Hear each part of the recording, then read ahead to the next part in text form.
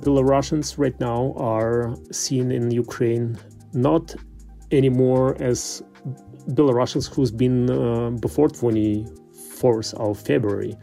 Now we are collaborators, so we are part of war criminals. Of course, it's not easy to live personally with this, because I consider myself, wrote a couple of pieces about it and publicly represented this point of view that we are in a war with Ukraine. We Belarusians started the war with Ukraine on 24th of February.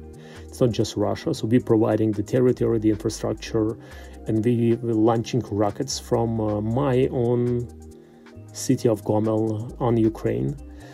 We have to make it right now. That's why I'm staying here. That's why I'm helping. That's why I'm volunteering. We have to make it right years and decades after.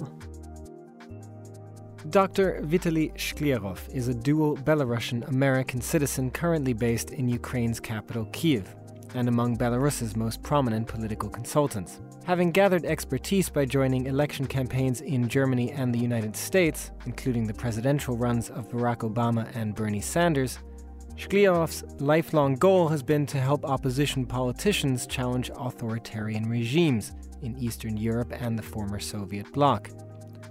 For his democratic activism, he was imprisoned for 4 months in Belarus back in 2020, released in a deal that was brokered by then U.S. Secretary of State Mike Pompeo.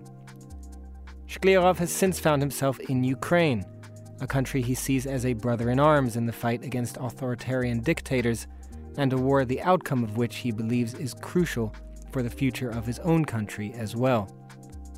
I'm Chris Chermak, and I spoke to Vitaly Shklyarov on The Big Interview. Vitaly Shklyarov, welcome to The Big Interview. I wonder if you could start by telling us what inspired you to become a political consultant in the first place. Well, in the first place, it was my love with political sciences and my love with politics and my desire to change the country. I am last generation of Soviet-born people. I'm 45 currently, so I experienced firsthand the last decade, the last breath of Soviet Empire. I was a child at this time. And I mean by that the nuclear catastrophe in Chernobyl on 26th of April 1986 that changed my life and the life of millions of people in former Soviet Union rapidly and drastically, particularly my life, because I'm coming from this part of Belarus, which was 85 miles far away from the nuclear plant. Because of this nuclear disaster, as a child, as a 10-year-old child, I was evacuated for the first time in my life.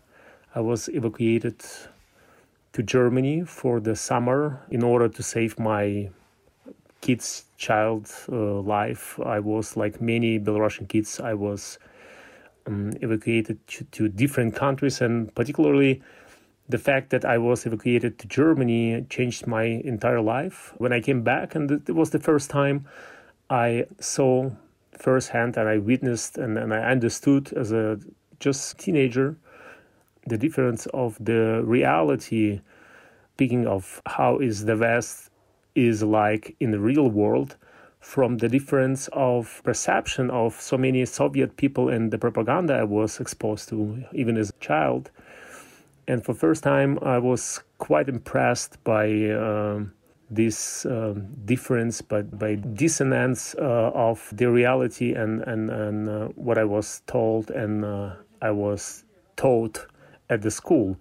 And I believe this made a first significant change in my life. I decided to learn the language. I decided to work in the West. I decided to help my country become like a West quite a lot. I decided to dedicate my life to languages, to ability to understand another people and other cultures, and dedicate my life later to politics. And the second reason for that was Barack Obama, the first African-American president of the United States of America, who came, at this time I was studying in Germany, who came as part of his 2008 Yes We Can campaign to Berlin, as you remember. At this time, I didn't speak English at all, but I was so struck and I was so caught by surprise to see a different type of leadership, this different type of leader, not this typical politician, the Soviet era politician, this typical Communist Party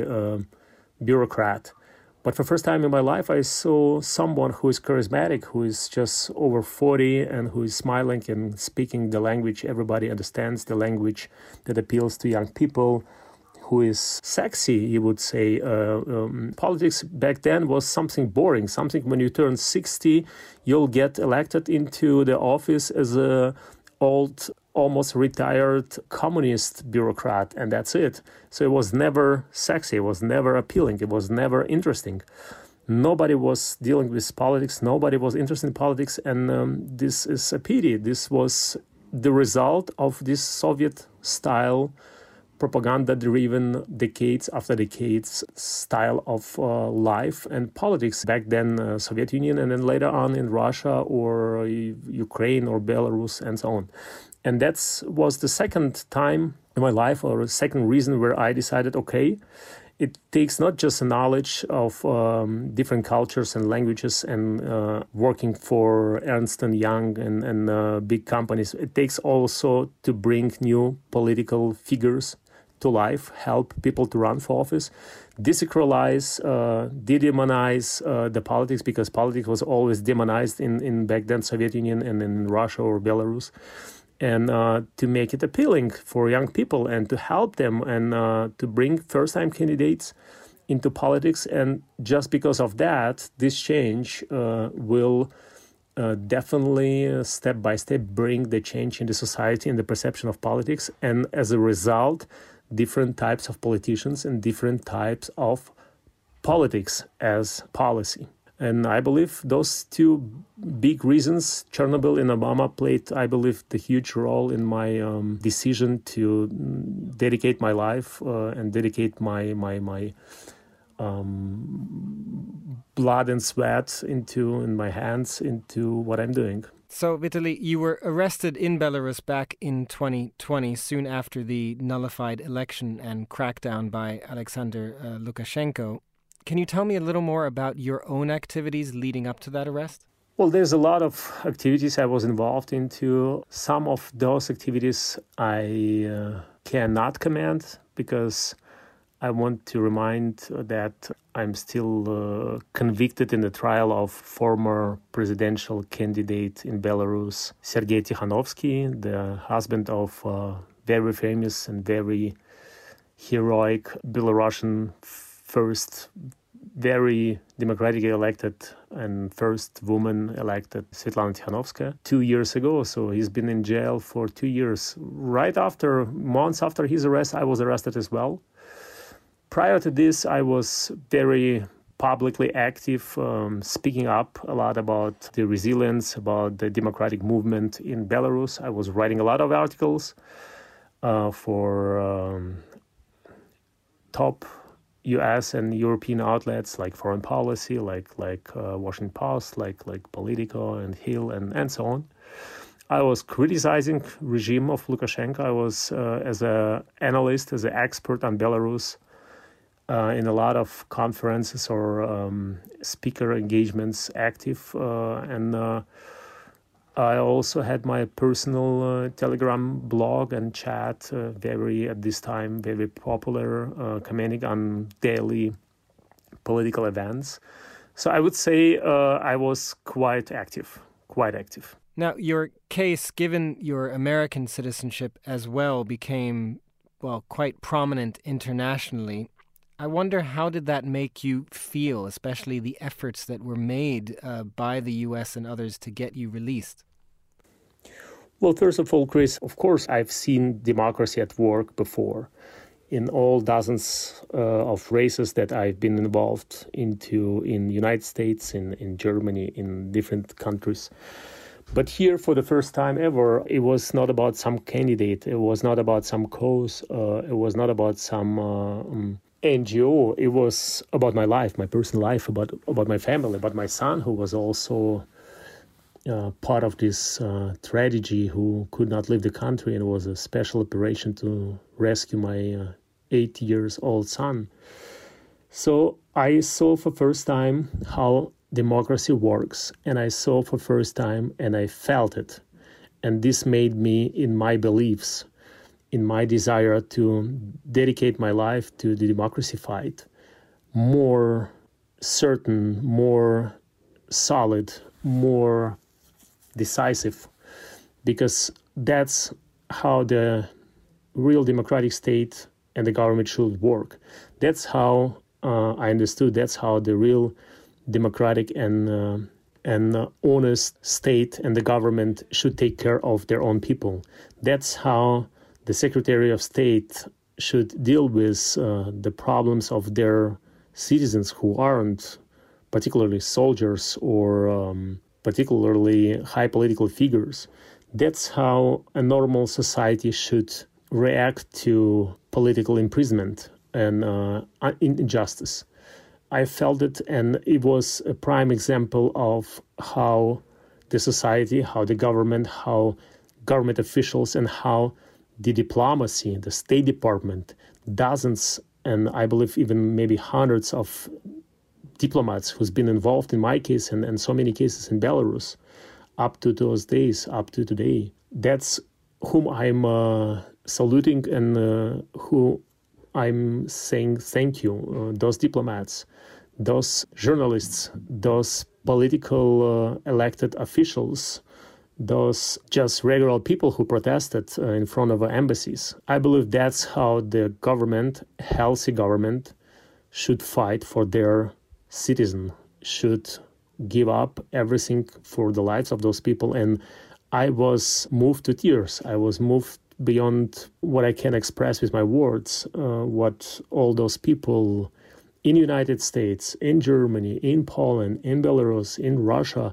in Ukraine, in so many other countries did just to save one life. And after that, I have no choice then to help other people the same way I was helped once. And I believe this made a huge and profound impact on my life and the way I am right now. It changed me personally as a human being, as a person who is living and has to live a couple of years to come. So it was something what I call life before and life after event. And so I live in the life after, and I believe I will never ever forget it. Now, after your release, you quickly found yourself in Ukraine. Tell me what motivated you to move there. Well, that's correct, Chris. I'm in Ukraine now. I am, as I said, I'm Ukrainian now until the war is over. I declared myself as a Ukrainian now because the one goal I have is to help Ukraine to resist, to win this war, and to lose as many as possible people in this act of aggression. Secondly, I want and I am heavily involved and I'm helping political prisoners to get out of prison. Thirdly, and I, as a former political prisoner who spent in this Gulag-style, Soviet-style prison camp in Lukashenko, in this Lukashenko's empire, I understand what it means to be a political prisoner or a prisoner as such. So I am writing letters to those people. Even today, even now, I am still in contact with people who are still behind the bars, because this is the only and the most important, the most treasured thing you get in a prison is the attention and the knowledge that you're not alone, knowledge that someone didn't forget you, that someone is thinking of you and someone is sharing some just regular daily news with you. This is very important for any political prisoner, for a person who is not seeing the sky like I haven't seen it for 4 months.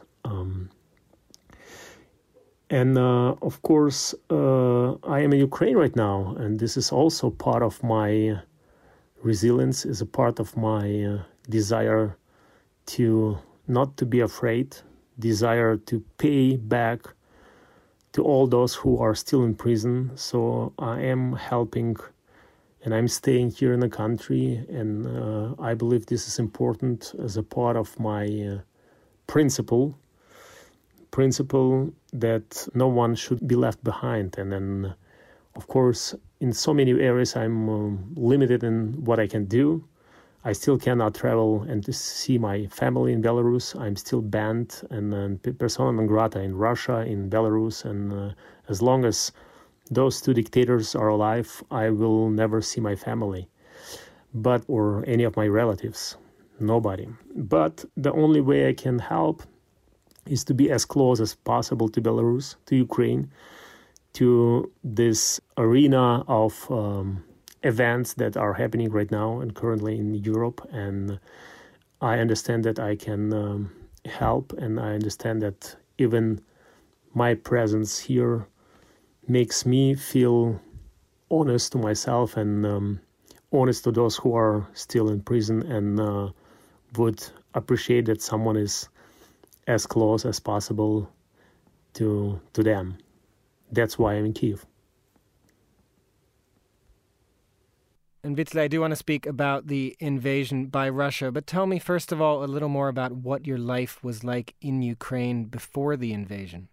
Well, it was actually, in a way, a good life, because so many Belarusians like me felt that Ukraine became, particularly after those brutal events of 2020 in Minsk, we all felt that Ukraine became a sort of a island of security, island of democracy, the last little harbor of peace.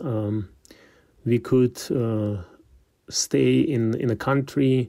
Zelensky back then changed the law, and the Belarusians could be granted sort of a green card and work authorization. So it was a good life in a way, and it was an outlook for so many people, an opportunity for so many Belarusians to be as close as possible to their families who was left behind or who stayed in Belarus, and at least an opportunity or a possibility to see them sometimes when they crossed the border and came visiting us.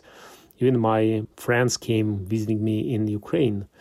Secondly, my life was good because I was working on a lot of causes. I was working on the first ever movie about Belarus. It's called Minsk. It was came just recently in the movie theaters in Estonia. It was co-production of Estonian Ministry of Culture and a team of Belarusian activists. And I was a producer of this movie, and I was working very hard this movie. I was working on a couple more causes. And I felt like Ukraine is slowly becoming my home. But now the life is different. The 24th of February changed everything. And what were then your activities in the immediate days after? How did you respond to the invasion on the 24th of February? I was, right at the beginning of war, I was part of territorial defense. I volunteered myself in Zhytomyr, right on this area where Bucha and Irpin, there were a lot of action in the first weeks of war. So I spent first almost 10 days of the war there. And after that, I came back to Kyiv. I returned to Kyiv, and the weeks to come, I was volunteering and driving a lot of people. First couple of waves of people leaving the city, I was helping a lot of families as a driver, as a volunteer, driving people out of Kyiv to Lviv, to the Polish border, returning back, getting new people, driving them out again. So a lot of kids and women, a lot of families, elderly people. I was driving as a driver, as a volunteer, a lot of humanitarian aid and some helmets, some bulletproof vests and other stuff from different countries into Ukraine. And I've been writing articles. I've been participating in a couple of conferences and staying most of the time in Kiev. Sometimes when the situation was really critical, I was leaving Kiev for a couple of days and going to the western part of the country and then returning back again. Now, Vitaly, Belarus has, of course, played a role in Russia's invasion of Ukraine and continues to. I do wonder how the war has impacted you, particularly as a Belarusian living in Ukraine. Vladimir Putin helped, obviously, Lukashenko cling to power in 2020 after his fake presidential re-election that sparked all those mass protests. But in turn, Lukashenko has given his backing to Russia's invasion, and we have to live with that, with the blame, with the shame, with the pain of the fact that Belarus became a part of illegal war. Of course, our strong community is continuing to build the first democratic state in Belarus, of Belarus in exile, with Svetlana Tikhanovskaya, and the war has also re-energized the Belarusian pro-democracy forces who were driven into exile following this violent crackdown in 2020. The community and I myself, we have not only survived several waves of repression, but we found our political identity and diplomatic identity and national identity as a coalition behind Svetlana Tikhanovskaya. But nevertheless, Belarusians right now are seen in Ukraine not anymore as Belarusians who's been before 24th of February. Now we are collaborators, so we are part of war criminals. And of course, it's not easy to live personally with this, because I consider myself, wrote a couple of pieces about it and then publicly represented this point of view that we are in a war with Ukraine. We Belarusians started the war with Ukraine on 24th of February. It's not just Russia. So we're providing the territory, the infrastructure, and we were launching rockets from my own city of Gomel on Ukraine. And we have to make it right now. That's why I'm staying here. That's why I'm helping. That's why I'm volunteering. We have to make it right years and decades after. And we have to make it right also as a part of a goal to get rid of this totalitarian regime. And what do you think needs to happen now in Ukraine and also in Belarus? What do you hope will happen going forward? I believe we've been living in a wishful thinking for quite a long time. It's time to wake up. It's time for the West to recognize that there is no negotiation is possible, neither with Lukashenko nor with Putin. What we should do, we should help as much as needed to Ukraine to succeed, because this is not about just Ukraine. As I said, the victory of Ukraine is the final, I believe, 1991, when we all were so happy that the Soviet Union collapsed and this evil was gone. We were mistaken. We were lying to ourselves, not recognizing that Soviet power was still intact and it's still operating. Weakened, but still operating. I believe the victory of Ukraine and the fall of regime of Lukashenko is the final and the end goal of hitting the last nail in the tomb of Soviet era. And for that reason, Ukraine plays a significant role. For that reason, we should help Ukraine. For that reason, we should help Belarus. And to get back to your question, I believe what we should do, what would I like to see happening, is that the West finally, number one, recognizes Tikhanovskaya, recognizes her office as a legitimate power, as a legitimate elected president, current president of Belarus. After recognition of office of Tikhanovskaya, grant her all democratic needed diplomatic credentials to be and to act as a president in exile. We should define the current context, who we are, the citizens of people of Belarus. We should get the representation of the first ever new Belarus, I call it new Belarus, in the country who suffers the most from Belarus right now in Ukraine. So after the Belarusian diplomats left the country, we should open the first diplomatic embassy and representation of Svetlana Tikhanovskaya office in Ukraine, grant her credentials, and declare the independence of New Belarus. We, as Belarusians who lives in exile, Belarusians who did not elect Lukashenko, and most of all Belarusians who did not want the war, who was not asked to be involved in this war. I remind you that Lukashenko just personally made this decision and is responsible just personally for this act of war. So we all, people of Belarus, we are in right to determine our destiny. We have the right to determine new Belarus outside of current territorial borders of Belarus, exterritorial, because we have the language, we have the flag, we have the elected president, we have the culture, we have everything what we need. We have people, we have recognition in the West. We should define a new state of Belarus on the territory of, let's say, with the first consulate in Ukraine, and start to issue Belarusian passports.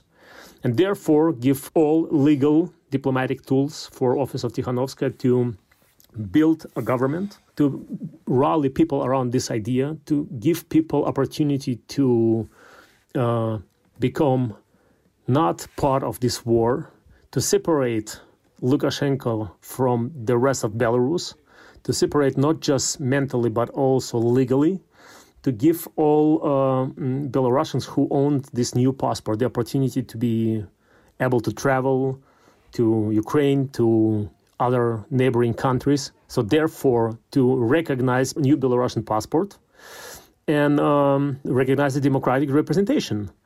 And therefore create an ID for citizens like Estonia did once. And so we should create exterritorial representation of Belarus and get as many as people as possible, Belarusian citizens, to become a part of this new entity, grant them all new citizenship and new passports, digital passport, and run in 2 or 3 years new election. Absolutely digital, like Estonia does. It's not complicated.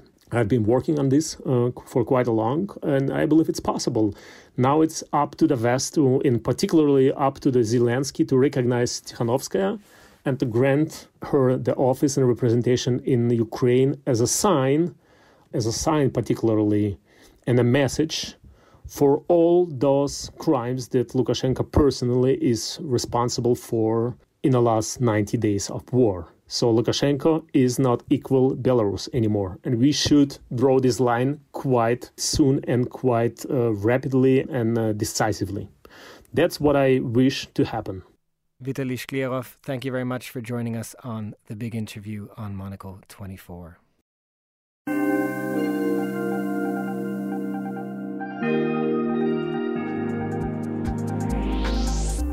That's it for this edition of The Big Interview. It was edited by Steph Changu, and don't forget to subscribe to Monocle Magazine and our free daily email bulletins by heading over to our website at monocle.com.